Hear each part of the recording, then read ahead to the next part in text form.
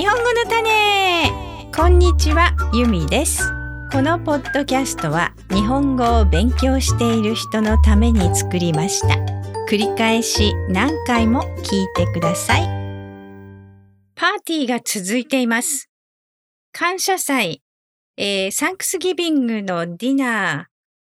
ーが11月の下旬にあって、それから12月の初めにハヌカパーティーが2件、それから上の子の誕生日パーティーが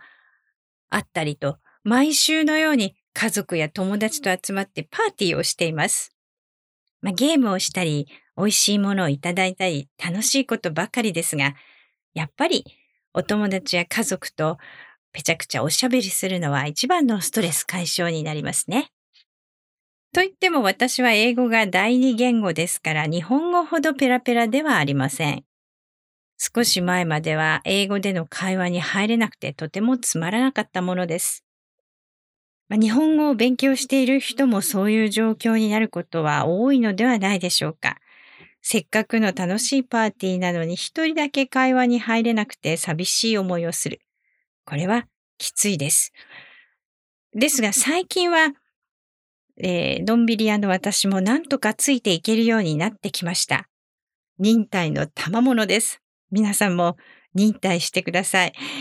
慣れればなんとかなります。それにしてもアメリカではパーティーといえばホームパーティーが多いです。日本でも最近は家でパーティーをするという人も増えてきていると思いますが、それでもお店やカラオケ屋さんに行ってパーティーしましょう、集まりましょうっていう人たちは多いですね。居酒屋さんなんかですと、すぐ友達と集まって、気軽にお酒や美味しいものを楽しんだりできますし、カラオケボックスに行ってパーティーしようなんていうのも簡単でいいですね。家が密集していますから、家で大きな音を立てると近所から叱られてしまいます。でもお店だったら少しうるさくても大丈夫ですし、カラオケボックスなら防音設備がありますから、大きな声で歌ったり騒いだりしても誰も怒りません。食べ物も美味しいものが食べられますから、しかもあまり高くないですからね。カラオケパーティーやりたいですね。ホームパーティーですと誰かが食事を準備したり、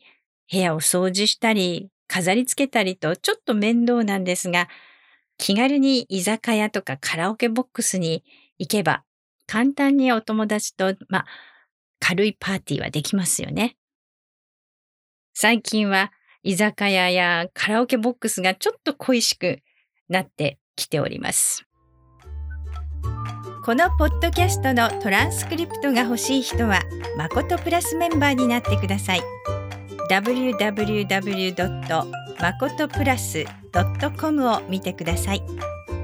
それではまた。日本語の種でした。